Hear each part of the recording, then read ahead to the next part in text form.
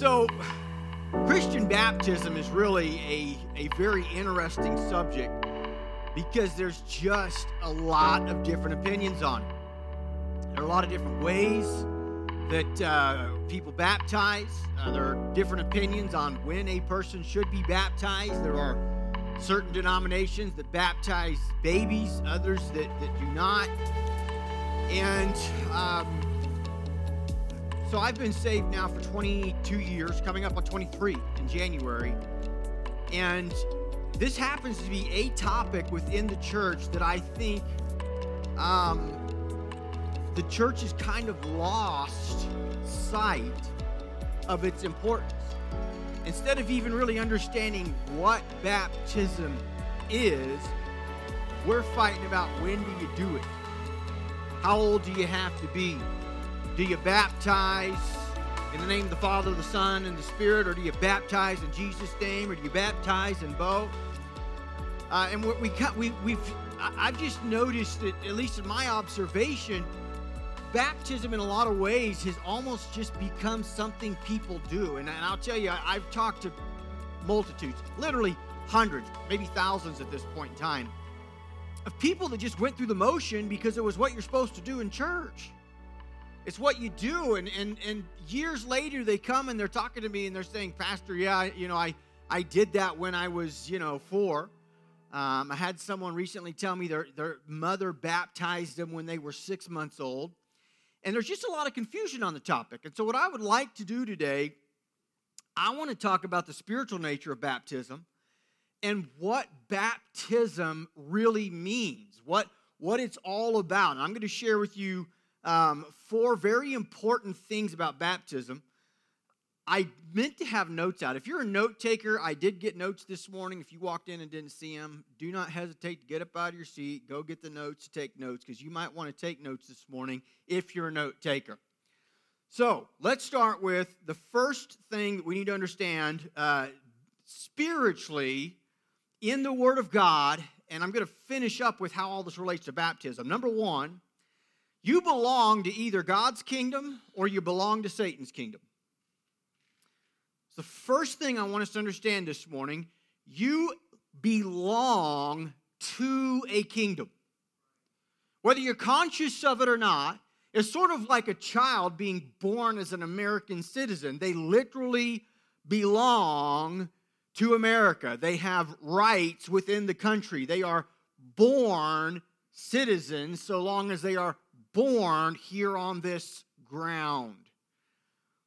Child might not be conscious of that, have absolutely no understanding what in the world that means, no understanding of the laws of the land, no understanding of any of it, but it doesn't change the fact that by birth, they were born into a kingdom. The Bible teaches us there are only 2 kingdoms, and you either belong to one or you belong to the other. You belong to God's kingdom or you belong to Satan's kingdom. Near the end of Jesus' life, when he was arrested, and near the end of his life, literally the last 24 hours of his life, he's brought before Pilate. The Jews are trying to tell Pilate that Jesus is trying to bring up some kingdom and trying to thwart the rule of Caesar. And so Pilate comes to talk to Jesus about this. And I want to pay attention to some things Jesus says here. In John chapter 18, beginning in verse 33, it says that Pilate entered his headquarters again and called Jesus and said to him, "Are you the king of the Jews?" Jesus answered, "Do you say this of your own accord, or did others say it to you about me?" Pilate answered, "Am I a Jew? Your own nation and the chief priests have delivered you over to me. What have you done?" Jesus answered, "My kingdom is not of this world. If my kingdom were of this world, my servants would have been fighting, that I might not be delivered over to the Jews. But my kingdom is not from the world." So the kingdom of this world is not the kingdom of God. The Bible teaches us that Satan, working through flesh, working through fallen mankind. It teaches us that Satan is the prince of the world. That means he rules the world system. He rules the general way of mankind. And so there are two kingdoms, one that is not of this world, and that is the kingdom that Jesus Christ is the king of.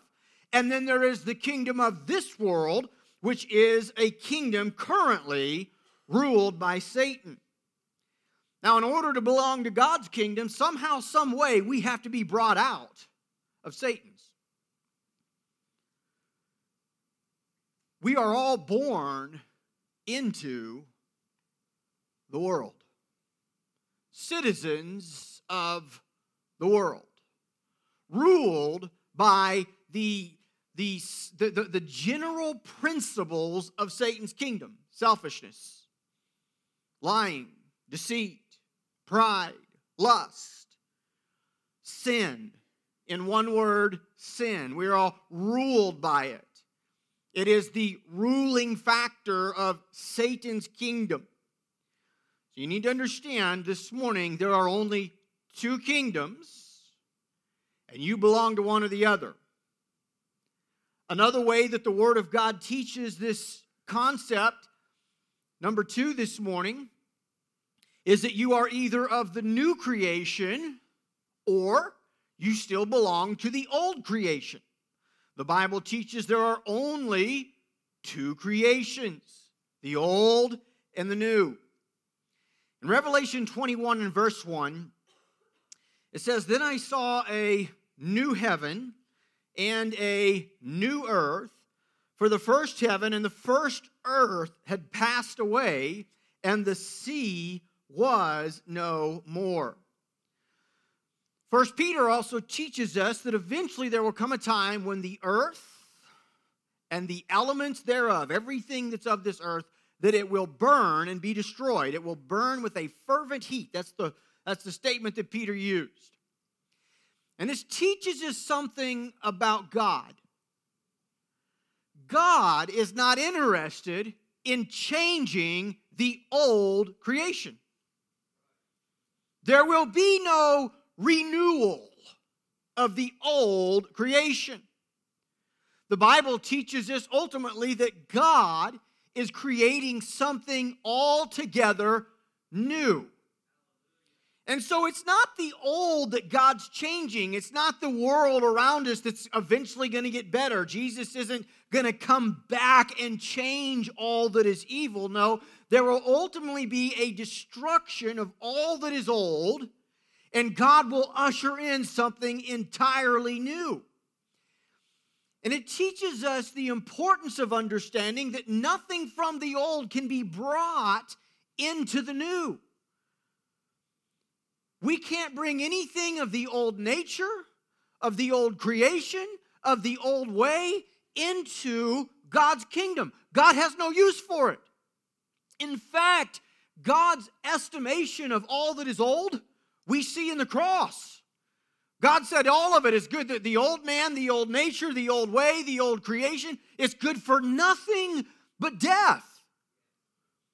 When we see God's answer of Jesus hanging on the cross, we see God's estimation, God's verdict of everything from the old way, the old creation.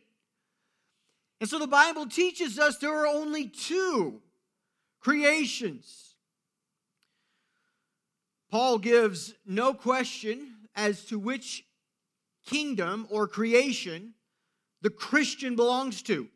Here's what he told the church in Colossae.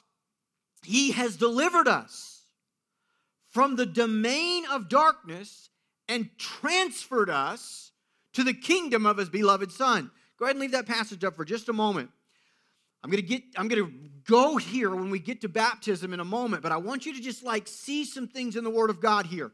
Number one, who's the one that transferred us? Who's the one that does the delivering? Who's the one that takes somebody from the old creation and puts them into the new? Who's the one who takes somebody that belongs to Satan's kingdom and transfers them to God's kingdom?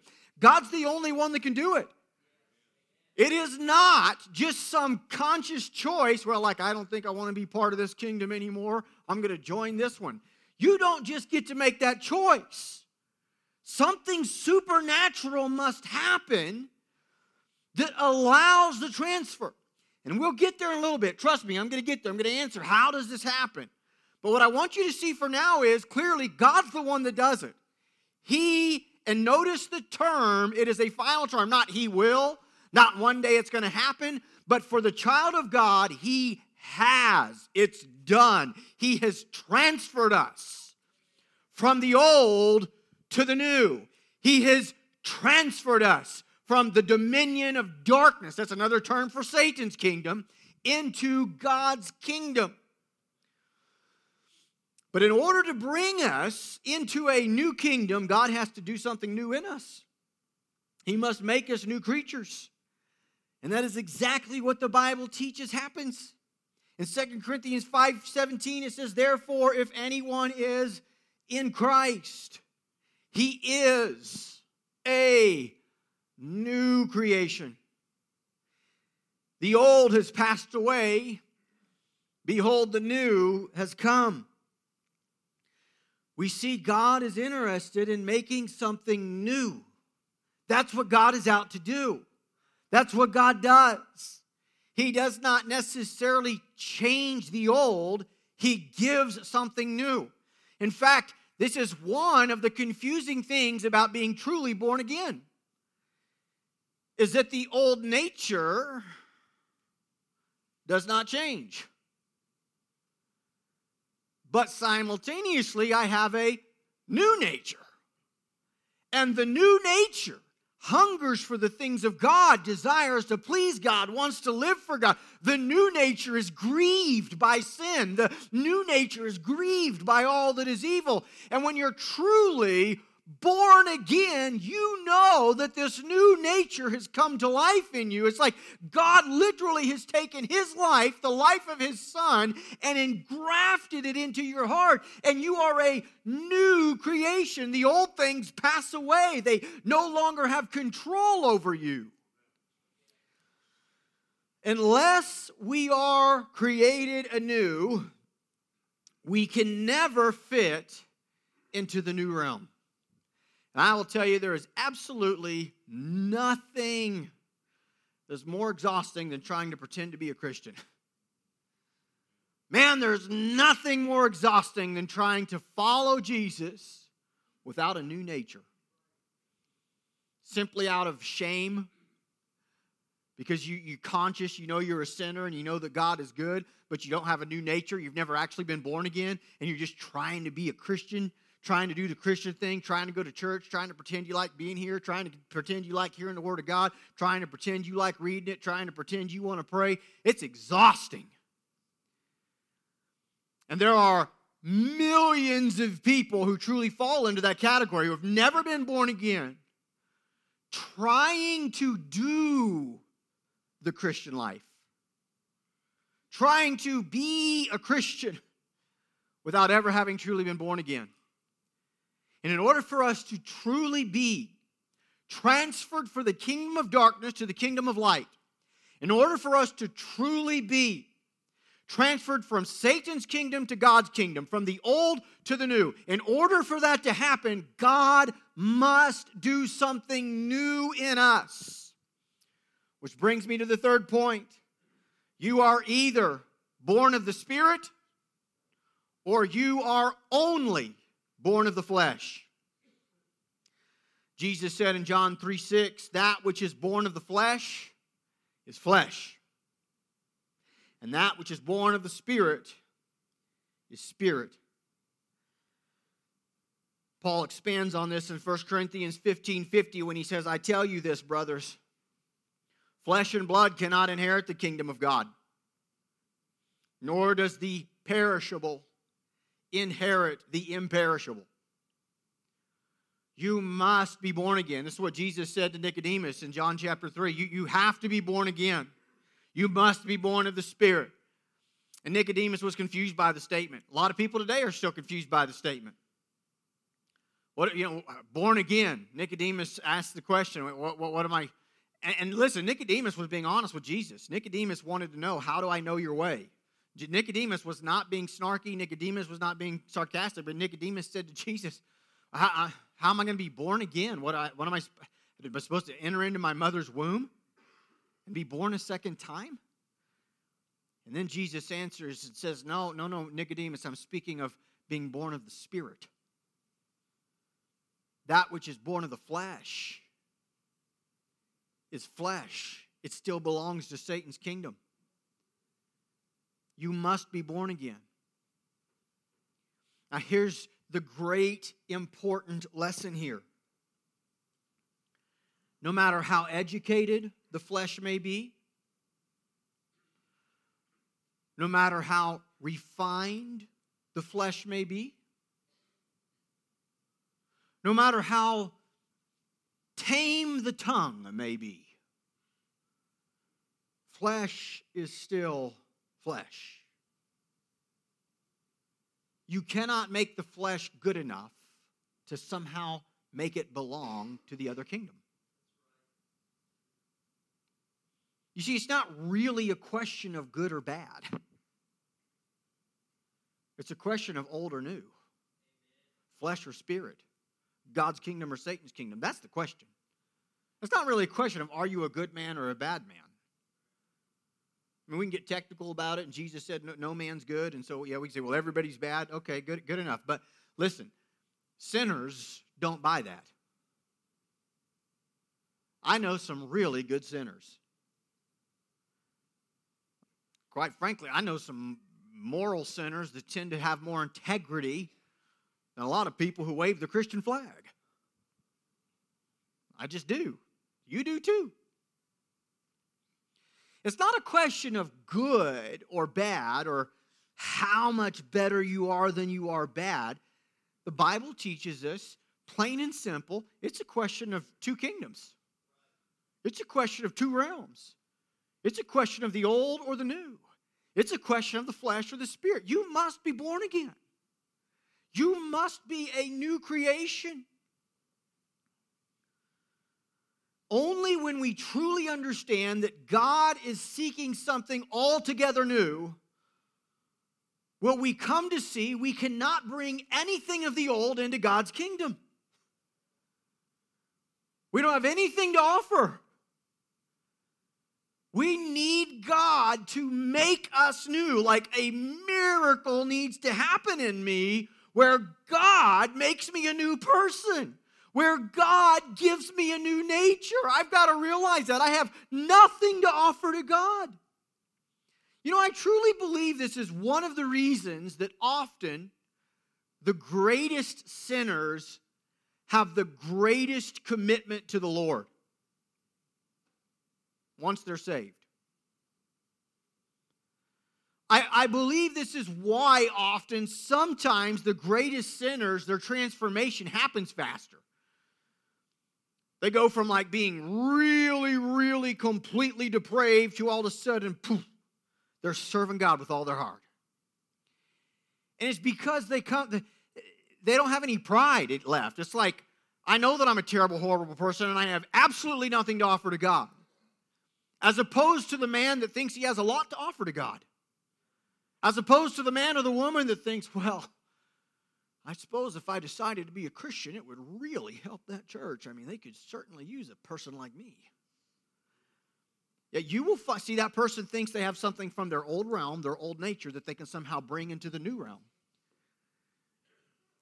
And when we have got to come to see, God doesn't want to do anything with the old except destroy it. That's God's estimation of it. So we are now new creatures with a new nature, a new set of faculties, a new set of desires. Therefore, we can enter a new kingdom and a new world. But how? How does this happen? How does one go from one realm to the other? I'm going to take about 10 minutes to explain the answer. First, I will give you the answer in 2 words. But then I want to explain my answer. How does a person supernaturally transfer from one realm to the other? Here's the answer in 2 words: the cross. That's how it happens, the cross. But what does that mean? How does that work? Galatians 6:14, Paul said, "But far be it from me to boast, except in the cross of our Lord Jesus Christ, by which the world has been crucified to me, and I to the world." Paul says, I really have nothing to boast in except the cross. Not my intelligence, not my ability to somehow find my way to God, not the fact that somehow I tipped the scales and eventually God decided that I was worthy to be saved. He said, I have nothing to boast about, nothing that can explain how in the world a sinner like me could be called a child of God except the cross. It is through the cross. The cross was the means used by God to bring an end to the old things. When you read on in Romans chapter 6, we learn that the old nature God sees as crucified in Christ. It's already done. The greatest negative in the universe is the cross. Because through the cross, God declared that He has wiped out everything that is not of Himself. There is another parallel in the Bible of two options. Either you're in Adam or you're in Christ. That's another. Sometimes it's called the first Adam and the second Adam. But you're either in Adam or you're in Christ. At the cross, God said, there, as Jesus hangs and dies, that is where I see everything that is of the old. All of your sins, all of your evil thoughts, all of your evil intentions, all of your wickedness, your not only your sins, the things you've done, but your very sin nature, that old man. God says, I see, and I want you to pay attention now as we go forward to the word in. In. God says, I see you in Christ. As in inside of Him. As in being part of Him. So what happened to Christ? As a Christian, what happened to Christ? God says, that happened to me. That's why Paul says, I was crucified with Christ. If you are a Christian, you were crucified with Christ. This is God's estimation of it. This is what God says about the matter. In Romans chapter 6, repeatedly, and elsewhere in Scripture, but in Romans chapter 6, repeatedly, we were crucified in Christ. And so the cross is the greatest negative because God says inside of that, what happened at the cross is where I wiped out all that is evil. And there is no way for all that you have done, all the sins you've committed, all the wickedness that you've thought, all the evil that is inside of you to ever be dealt with anywhere other than in the cross. And here's the blessed truth about it. God, it's already been done. Jesus has already been crucified. And so, baptism represents two things. It represents the cross. It represents death. But it does not stop there. It represents new life. So the greatest positive in the universe was the resurrection. Jesus hung and bled on the cross. He died, He was buried, but 3 days later, He rose from the dead. And through rising from the dead, God brings us into the new realm. I want you to go back now to Romans 6:4. We read this in our introduction. But I want us to look at how the cross, or being baptized into Christ, you might say, puts us with Him in the cross, on the cross, and with Him at resurrection. Romans 6:4. We were buried. That's past tense. Would you agree? God says it's a done fact, folks. We were buried, therefore, with Him through baptism into death. that like as Christ was raised from the dead through the glory of the Father, so we also might walk in the newness of life. You see it, on one hand, we are buried with him in death, but we are also resurrected with him in new life. Now, this term baptism, I want to provide some context to it. Baptism. The word itself does mean to be immersed, to be surrounded by a thing. And so when it says we were baptized into Christ, understand something. I think this is where it gets confusing sometimes. It does not mean that at the moment a person goes into the water that somehow something supernatural happens then, and then they become in Christ. That's not what it means. The word baptism simply means to be immersed, to be surrounded by. And what it's telling us is there is this supernatural act when we are born again where God literally sees you and I in Christ. It's like a miracle, like I'm inside of him. The same way that when I go down in the water and that water surrounds me, God says, just as immersed in that water as you are, that's how immersed you are in Christ on the cross. You are in him. It's a supernatural thing that God sees us that way. And so I understand, because I am in Christ, that when God looks at me, he has to look through Christ to see me. If you are baptized in this water, so long as you are immersed in that water, the only way for anybody to see you is to walk up here and look through the water to see you in the water, submerged by it. God says this is the supernatural act of being in Christ. And therefore, I am baptized not in water, I am baptized in Christ, and that, folks, is what saves me. Baptism is a symbol of that. Baptism is it's like the best thing we have to give this physical symbol of what happens supernaturally. It is a picture of all that is old going down, and the old me going down, and the new person coming to life. But it is a symbol of something that has already happened miraculously when I become born again. It is a blessed thing to see that the cross, it ends all that belongs to the old creation.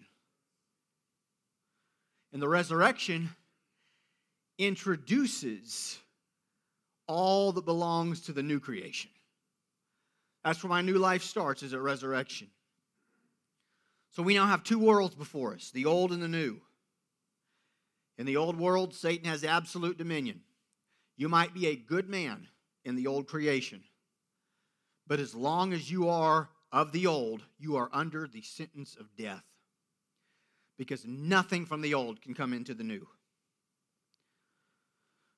The cross is God's declaration that all that is of the old creation must die. So this brings me now to the subject of baptism. I ask the question again, how do we get from one world to the other, right? The answer is the cross. So I want to say it this way.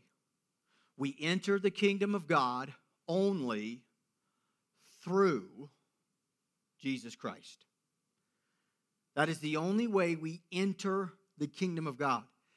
Jesus even said it himself, no man comes to the Father except through me. Romans 6, verses 3 and 4. Let's look at it again. Do you not know that all of us who have been baptized into Christ, Jesus, were baptized into his death? We were buried, therefore, with him by baptism into death, in order that we too might walk in the newness of life. I want you to notice the significance of these words. Baptism in Scripture is associated with salvation. The act of baptism itself doesn't save anybody. but it is associated with salvation because when we are truly saved, we have to be baptized into Christ. You can see it's possible, though, to dunk a person in water who's never been baptized into Christ. And when that's the case, you can dunk them all day long. Nothing's going to happen. Because this is meant to be two things. A symbol of a burial, right? We were buried with Christ. And resurrection. But let's talk about burial. Who do you bury? Dead people. And in fact, as long as somebody has a single thread of hope, we'll put them on life support. I mean, we will do anything we can to keep them from dying. Burial is only for the dead. And so baptism is meant to be this declaration to the world. The old me has died. It's time for a funeral. The old me was crucified in Christ. The old me, because I have been baptized into Christ, was crucified with Christ, and the old me no longer rules this life. I have risen to new life.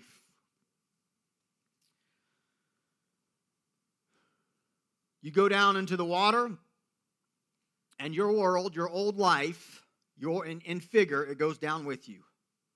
You come up in Christ, but the old world, the old you is drowned. We see it's clear that baptism is not some, simple dunking in water. It's not a question of a cup or the immersion. It relates to us being in Christ. It is this declaration that Jesus' cross was not only an individual cross for him, though it was that, but it was also an all-inclusive cross. We could call it a corporate cross, where we were included in that cross. Those of us who have placed our faith in Christ, that cross was your cross. When God looks to see, has your debt been paid? Have your sins been atoned for? Have your wrongs been righted? God doesn't look to you. He looks to the cross. Are you in Christ or not? It is such an amazing miracle that God says, I will deal with you, and I will deal with you, Joplin, and I will deal with you, church, by seeing you as in Christ, baptized into Him, so that when He died, you died. So that when He was paying on that cross, you paid. So that when He was risen to life, you might have new life. It is all about being in Christ. And so what is my answer to God's verdict of the old creation? I say, God, I agree with you. It's good for nothing but death. And I'm willing to die to myself. That's why Jesus said, if anybody wants to follow me, let him take up his cross and follow me. My verdict is, God, I agree with you. There is nothing good of the old. There is nothing good of the flesh. There is nothing good in this world. It is ruled by the prince of the air, Satan himself. And I declare it all death. And I publicly make that declaration with my baptism. That I have died, as Paul said, I have died to the world. I've been crucified to the world and the world to me. Jesus said in Luke 9:23, if anyone would come after me, let him deny himself and take up his cross daily and follow me.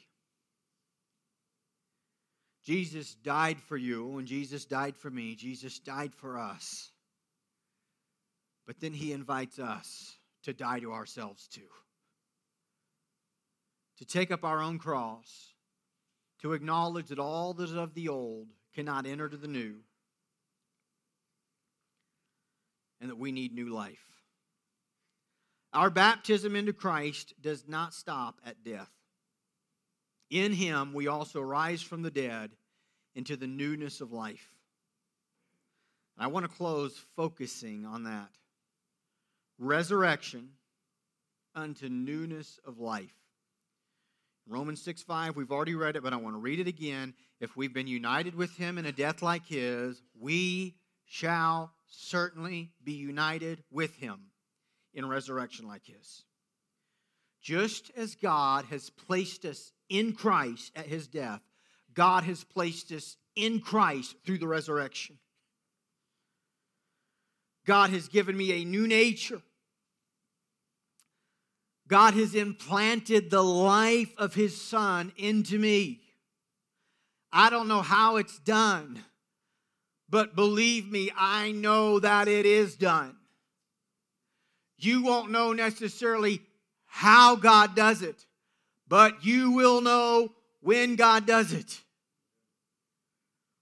And you'll know where he did it. John chapter 3, Jesus said this, "Truly, truly, I say to you, unless one is born of water and the Spirit, he cannot enter the kingdom of God. That which is born of the flesh is flesh, and that which is born of the Spirit is spirit. Do not marvel that I said to you, you must be born again. The wind blows where it wishes, and you hear its sound, but you do not know where it comes from or where it goes. So it is with everyone who is born of the Spirit."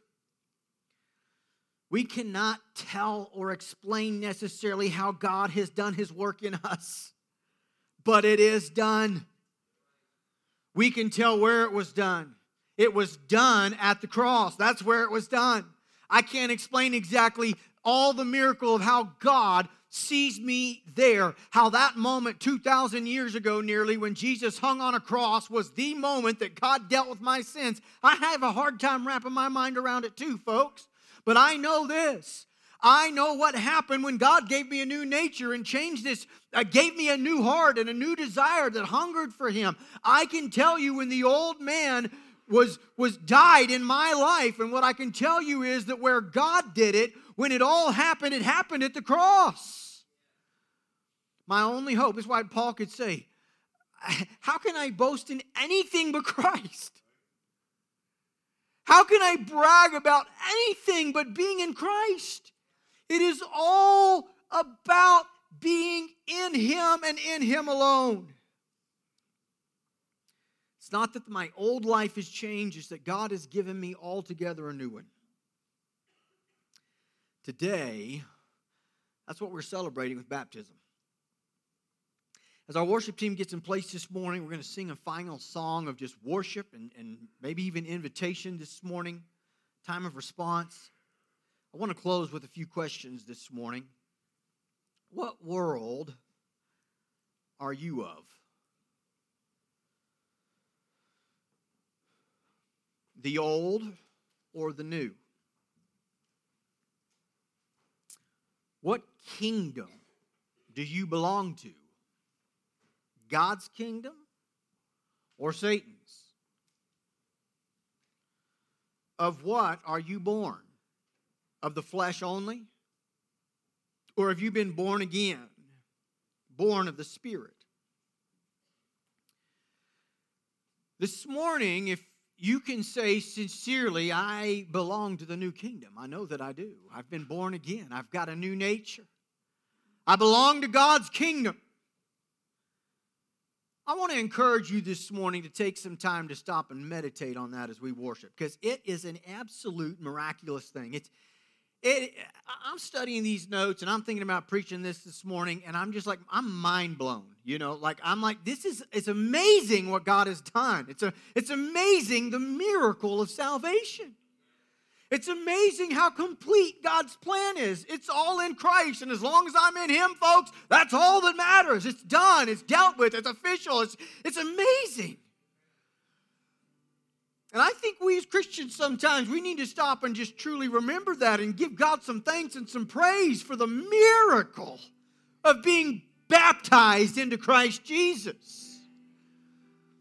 But you might be here this morning, and as you heard this preacher preach, in the depth of your soul, you know